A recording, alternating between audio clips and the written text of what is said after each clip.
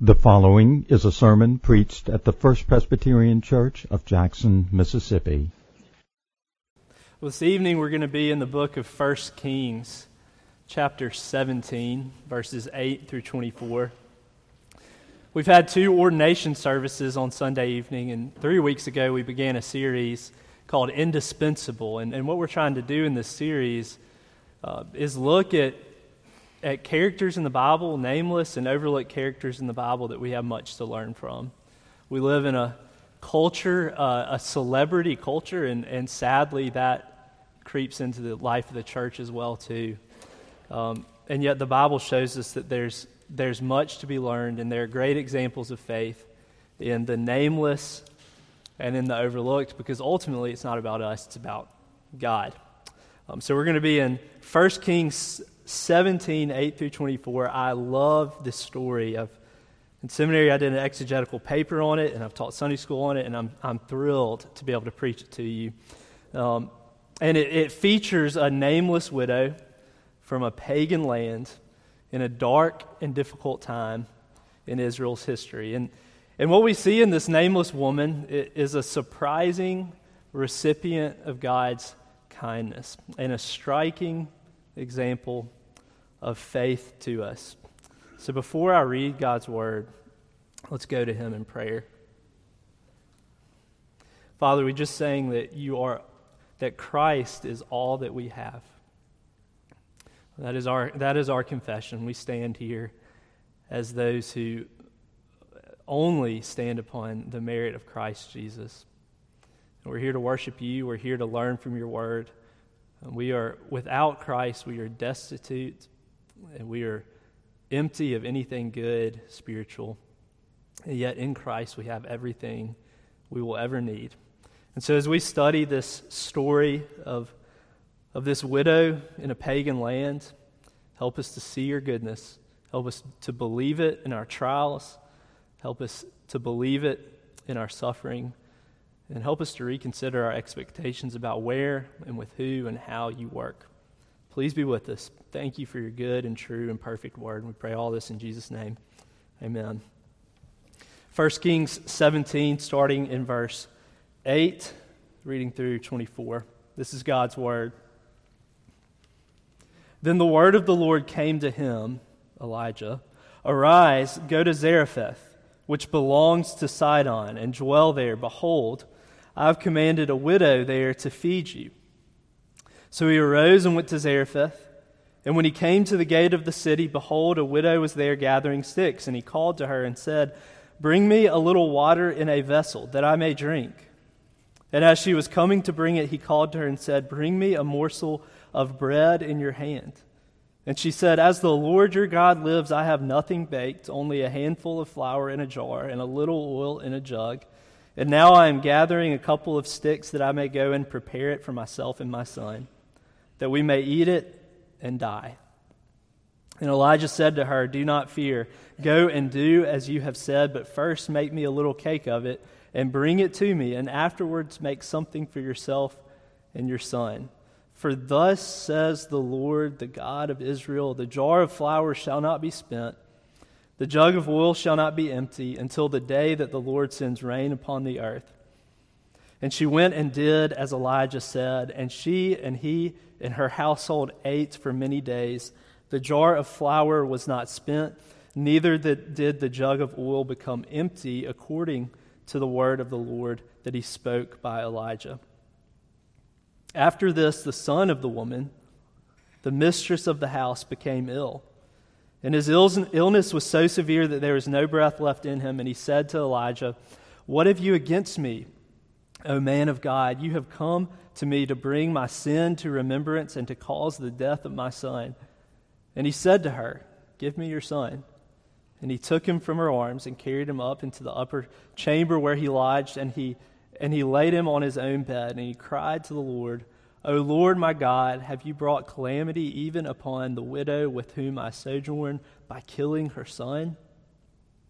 Then he stretched himself upon the child 3 times and cried to the Lord, "O Lord my God, let this child's life come into him again." And the Lord listened to the voice of Elijah, and the life of the child came into him again, and he revived. And Elijah took the child and brought him down from the upper chamber into the house and delivered him to his mother. And Elijah said, "See, your son now lives." And the woman said to Elijah, "Now I know that you are a man of God, and that the word of the Lord in your mouth is truth."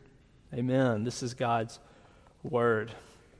Billy Graham was once asked who is the greatest Christian of all time, and his answer was this. He said, "I suspect that it would probably be someone you have never heard of, someone who humbly lived for Christ in a very difficult and obscure circumstance, but loved Christ and lived for him regardless of the cost." And I love this story before us this evening because it shows us a picture of a woman who came to faith and is actually an example of faith for us in a very difficult and obscure circumstance. But more than that, I love this story because it shows us something about the character of God that we all need to see. It shows us about the goodness of God. And I also love this story because what it does, if you read it honestly, if you hear God's word in this text and you receive it, what it does is it forces you to reconsider things. It forces you to reconsider the expectations that you have about how God will work in this world. It forces you to consider the purpose of your suffering. And ultimately, it forces you to reconsider the goodness of God. And so those are the 3 points this evening. This story forces us to reconsider our expectations. It forces us to reconsider our suffering. And it forces us to reconsider our understanding of the goodness of God. So first, this story forces us to reconsider our expectations. This was a dark time in Israel's history. Idol worship was rampant. And because of that, there's a wicked king too. And because of that, Elijah, God's mouthpiece, the one who God spoke through, had withdrawn. God had commanded him to leave Israel. And when so he camps out by a brook, and because of the darkness in the land, actually God had commanded a drought and a famine. And Elijah had told King Ahab, "Until I say so, there will be no rain." And there wasn't, because God's word is true. And so the brook and the resources that Elijah had here in the beginning of chapter 17 had dried up. And so in verse 8, it says, "The word of the Lord came to him and said, 'Arise, go to Zarephath,'" which is a pagan area. It would be considered Baal country. "Arise and go to Zarephath." And God says there will be a widow there to meet you and provide for you. And so Elijah obeys God's command, and he goes. And in verses 8 through 10, he meets this widow, this woman, this nameless woman who is vulnerable, who is desperate. I mean, you really couldn't come up with a better picture of vulnerability and desperation, could you? She's a widow during a time when widows really had no provision. She was responsible for a child who clearly couldn't help her with things because she had to do the work by herself. So she was working alone. She didn't live in a place where the one true living God was exalted. She lived in Baal country. She was vulnerable. She was desperate, and she was making her last meal. She said to Elijah, I'm gathering sticks so I can make my last meal so my son and I can eat it and then die. This is vulnerability. This is true desperation. You couldn't get more vulnerable than this. And yet, this is exactly where God chooses to work. This is exactly where God shows up into this dark and bleak and hopeless situation. And moreover, when Elijah speaks to her and he says, share with me some of your food and give me some water. Share with me some of your last meal, because the Lord says your food will not run out. She hears him and she obeys. This is actually a picture of faith for us. She receives the word of God and she acts on it. She not only trusts Elijah, but she trusts the word of the one true living God. And this is actually exactly what faith is. Faith is staking everything upon the Word of God. Dale Ralph Davis says, faith is wagering everything upon the veracity of God's Word. And so this story, it gives us a picture of faith, but it also tells us something very important about faith. Faith is not something just for the intellectual. Faith is not something just for the impressive. It's not something simply for the well-known or the wealthy. It is for anyone who will receive the Word of God and trust wholly in the Word of God and what it says about Christ Jesus and what He does for sinners. So faith may not be for who we expect. In this text, this story, it forces us to reconsider our expectations about the what and the who and the when of faith and how God works in this world. Because when it comes to faith, it doesn't matter who you are. It doesn't matter where you're from. It doesn't matter what your last name is. It doesn't matter what you do or who you know. All that matters is whether or not you believe God. And so we need to reconsider our expectations about how God works and with who God works in this world. And I'll give you an example. During the water crisis months ago, we had the privilege to deliver water to area code 39206, people who had reached out to 311 and asked for water deliveries, right? And so we would take bundles of water. We would knock on the door, and if they let us in, we'd give them their water. We would pray with them. We'd tell them what we could about our church. And that was pretty much what we did, right? And so we drove into this area of town that typically we don't usually go to. And in one particular instance, we pull up to a house, and the yard is unkempt. We knock on the door, and a sweet woman answers the door, and she invites us in. And inside her house, it was apparent because he was there, but you could see that her husband, she had devoted her life to caring for her husband. He was in poor health. He actually, it seemed as though his legs had been amputated, and she was completely taking care of him. And so we gave the water to her, and I asked if I could pray, and I prayed. And then she asked me if she could pray for us. And the prayer that she prayed would put the prayers that I write for a worship service to shame. Scripture flowed from her heart. And we left that home, surprisingly, and maybe we shouldn't have been surprised, but we left that home ministered to and blessed. And the reason I tell you this story is because you never know where God is at work in this world. And that story was a great reminder to me not to put expectations that are unbiblical or too narrow upon God, who gives faith to all kinds of people in all kinds of situations. For when it comes to faith, it doesn't matter who you are or where you're from. It's for anyone who will believe God. You know, there's great spiritual danger, actually, in putting any kind of unbiblical expectation on the requirements of faith. Jesus actually talks about the story in Luke 4, and he tells the Israelites, he tells the religious leaders in that day, he says, there were many widows in the land of Israel that Elijah could have gone to during that drought and famine. But God sent Elijah to a woman outside the city, to a pagan land, to Zarephath. And the people, when Christ said that, were deeply offended. They were outraged. In fact, the Bible tells us that they tried to run him up to the top of a hill and kill him and throw him off. They wanted to kill Jesus because of what he said to them.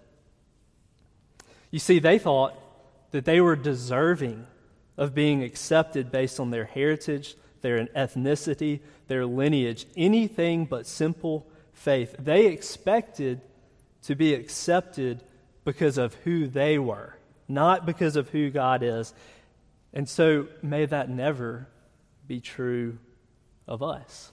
May we never expect to be accepted for any other reason than because of who God is.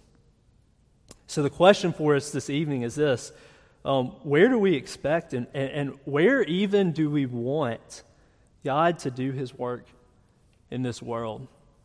Do we put limitations on the work of God in this world based off of culture? Do we subconsciously put limitations on God's work in this world based off of a zip code? What are the things we expect of God that are unbiblical and untrue? We need to realign our expectations with what the Bible teaches us about how God works in this world. What about our own lives?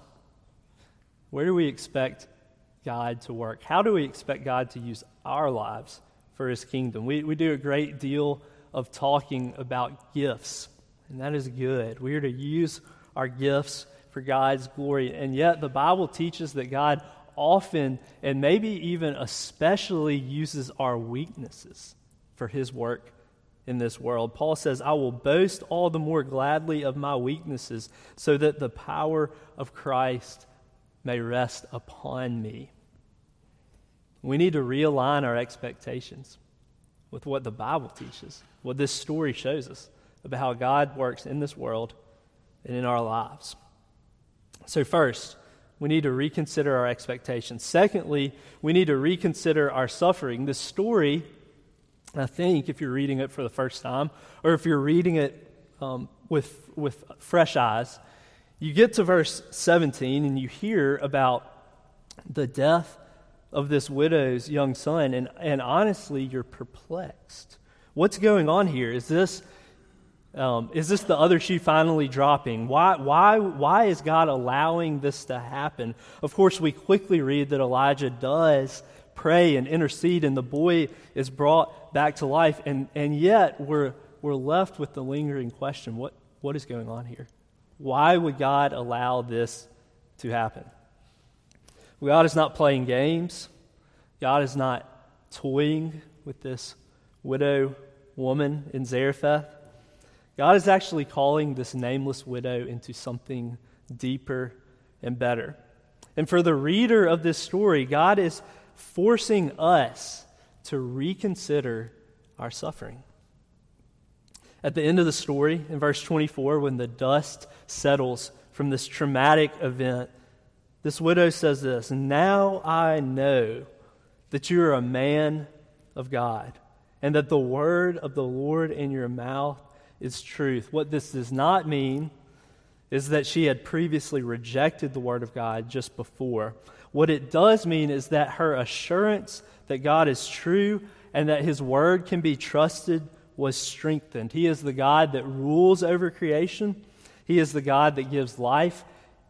He never lies, and this widow came out on the other side of this trial more sure, with a greater and deeper assurance. Her faith was actually strengthened through this painful and distressing and gut-wrenching trial. And actually, this is often how God works in our lives, is it not? One author who I love says that God gives us gifts in hard times.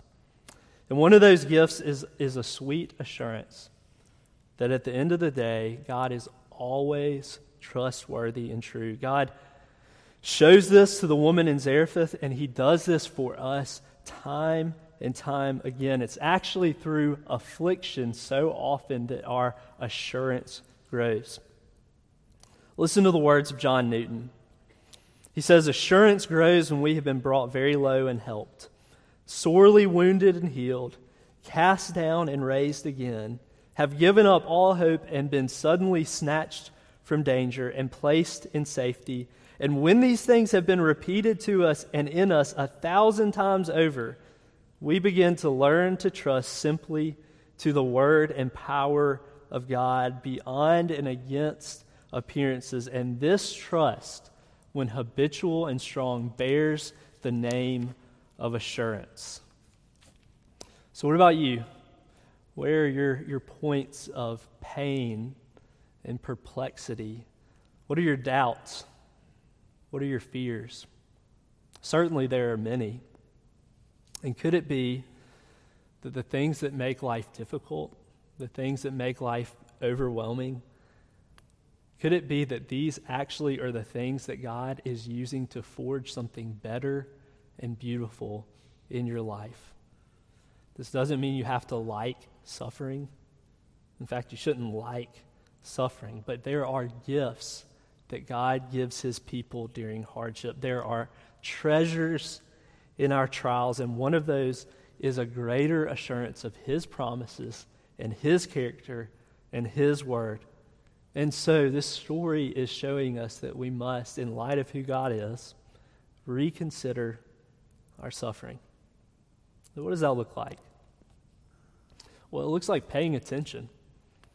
It looks like developing a healthy curiosity for what God might be up to in your trials. It looks like putting up the antenna, even in the storm, to receive what God may have for you. We need to develop a healthy curiosity, even in the storms of life, for what God might be doing. Because there really are treasures in our trials, treasures for us, sweeter and better and deeper things that God is calling us to through our suffering. One other thing, if we were able to jump back in the text, I'm always struck by Elijah's word to the widow woman when she says, "I'm about to eat my last meal and die." He says, "Do not fear." That is an audacious thing to say to someone who is about to eat their final meal and starve. But Elijah can say, "Do not fear," because in that moment, God is present through his word. And there's a lesson in that for us. Even in our suffering, even in our confusion, even in our trials, even in the dark places of life, where God's word is, there is always hope. Where God's word is, there is always hope. Because God's word shows us, as the hymn says, that our Jesus can repay from his own fullness all that he takes away. And so this story shows us what John Bunyan writes. He says, "I have often seen that the afflicted are the best sort of Christians." And so we need to reconsider our suffering. We need to reconsider our expectations. We need to reconsider our suffering. And finally, this story leads us to reconsider the goodness of God, or at least how we understand the goodness of God. Have you ever experienced something that just keeps getting better? That just keeps getting more and more beautiful? And maybe it's a sunset on the beach. Maybe it's a time-tested friendship. Maybe you remember what it was like to fall in love with your spouse. Well, this is the experience of the nameless widow in Zarephath. The more she encounters God, the better and better she sees him to be. And it's true for us. The more we encounter God, the more we get to know him, the more we see his beauty and goodness. See, this woman in our story, she discovered that God was alive, right? She experienced the miracle. She experienced Elijah coming to her and speaking God's word, and God's word coming true. And so she also discovered that God was true. She had seen him keep his word. This woman sees that God was powerful, or is powerful. We see that when she addresses Elijah. She says, "What have you against me, O man of God?" When her son dies, she knows that that is the hand of God, because she knows that God is powerful, and she knows that this God, the one true living God, holds in his hand the keys of life and death. She had also come to understand that God is holy. She said, you have come, she says to Elijah, "You have come," to the man of God, "you have come to bring my sin to remembrance." She recognizes that before the face of God, she is unholy and God is holy. But what she discovered as Elijah interceded for her and her son was brought back to life, she discovered that all these things are true and also that this God, the one true and living God, is good. He is for his people. He is the giver of life. This widow was seeing what the whole Bible testifies, that God breaks into darkness, he lifts up the poor and needy, he restores the brokenhearted, he hears the cries of his people, and he acts on their behalf. God is good. And this is what this widow discovered in the middle of a pagan land, a faraway land, in her darkest moments. And this is what this story is showing us, that our God is a good God. In our own lives, we understand often that God is real. We may know that he is mighty, that he rules creation, but it's very possible that this evening we don't sense his goodness. I have many conversations about people's spiritual lives, and so often at the root of those deep spiritual struggles is a doubt that maybe God isn't good and maybe God isn't for me. But this story shows us otherwise. It shows us that God is truly good. But maybe we think that God was good to this woman in this story, but how do I know that God will be good to me? How do I know that God is good for me in my situation? Well, even in this text, we're pointed to the answer. You see, Elijah was God's prophet. He was an office bearer. And Elijah, when he interceded for this young boy who had lost his life, he stretched out and he touched him, and he, in doing so, became ritually unclean. The rest of the scripture tells us about the prophet, priest, and king, Jesus Christ himself, the second person of the Trinity, who entered into the sin and death-soaked world. He entered into a low estate. He was born into poverty. He suffered trials and temptations and infirmities. Everything that this ruined world could throw at Jesus Christ, it did.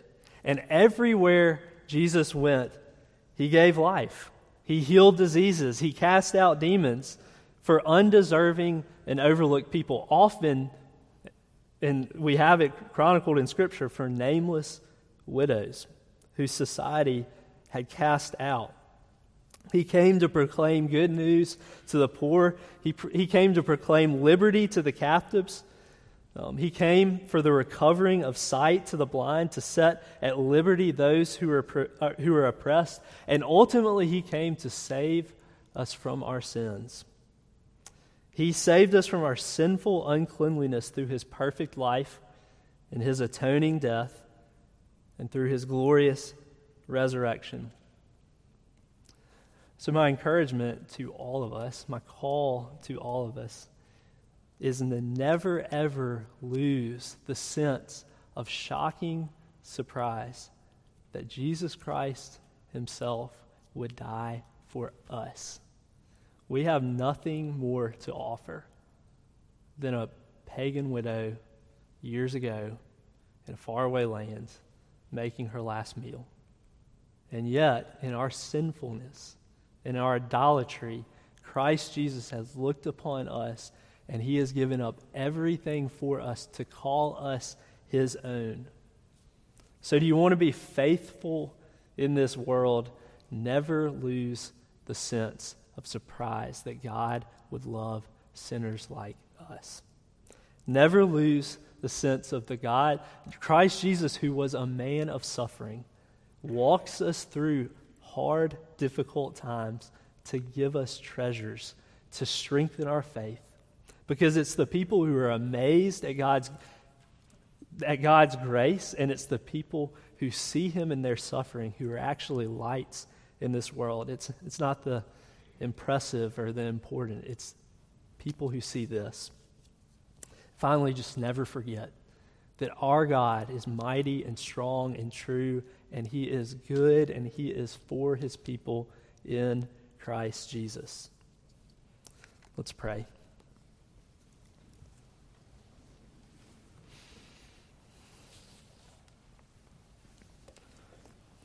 Father, you truly are the Creator, the Redeemer, the Sustainer.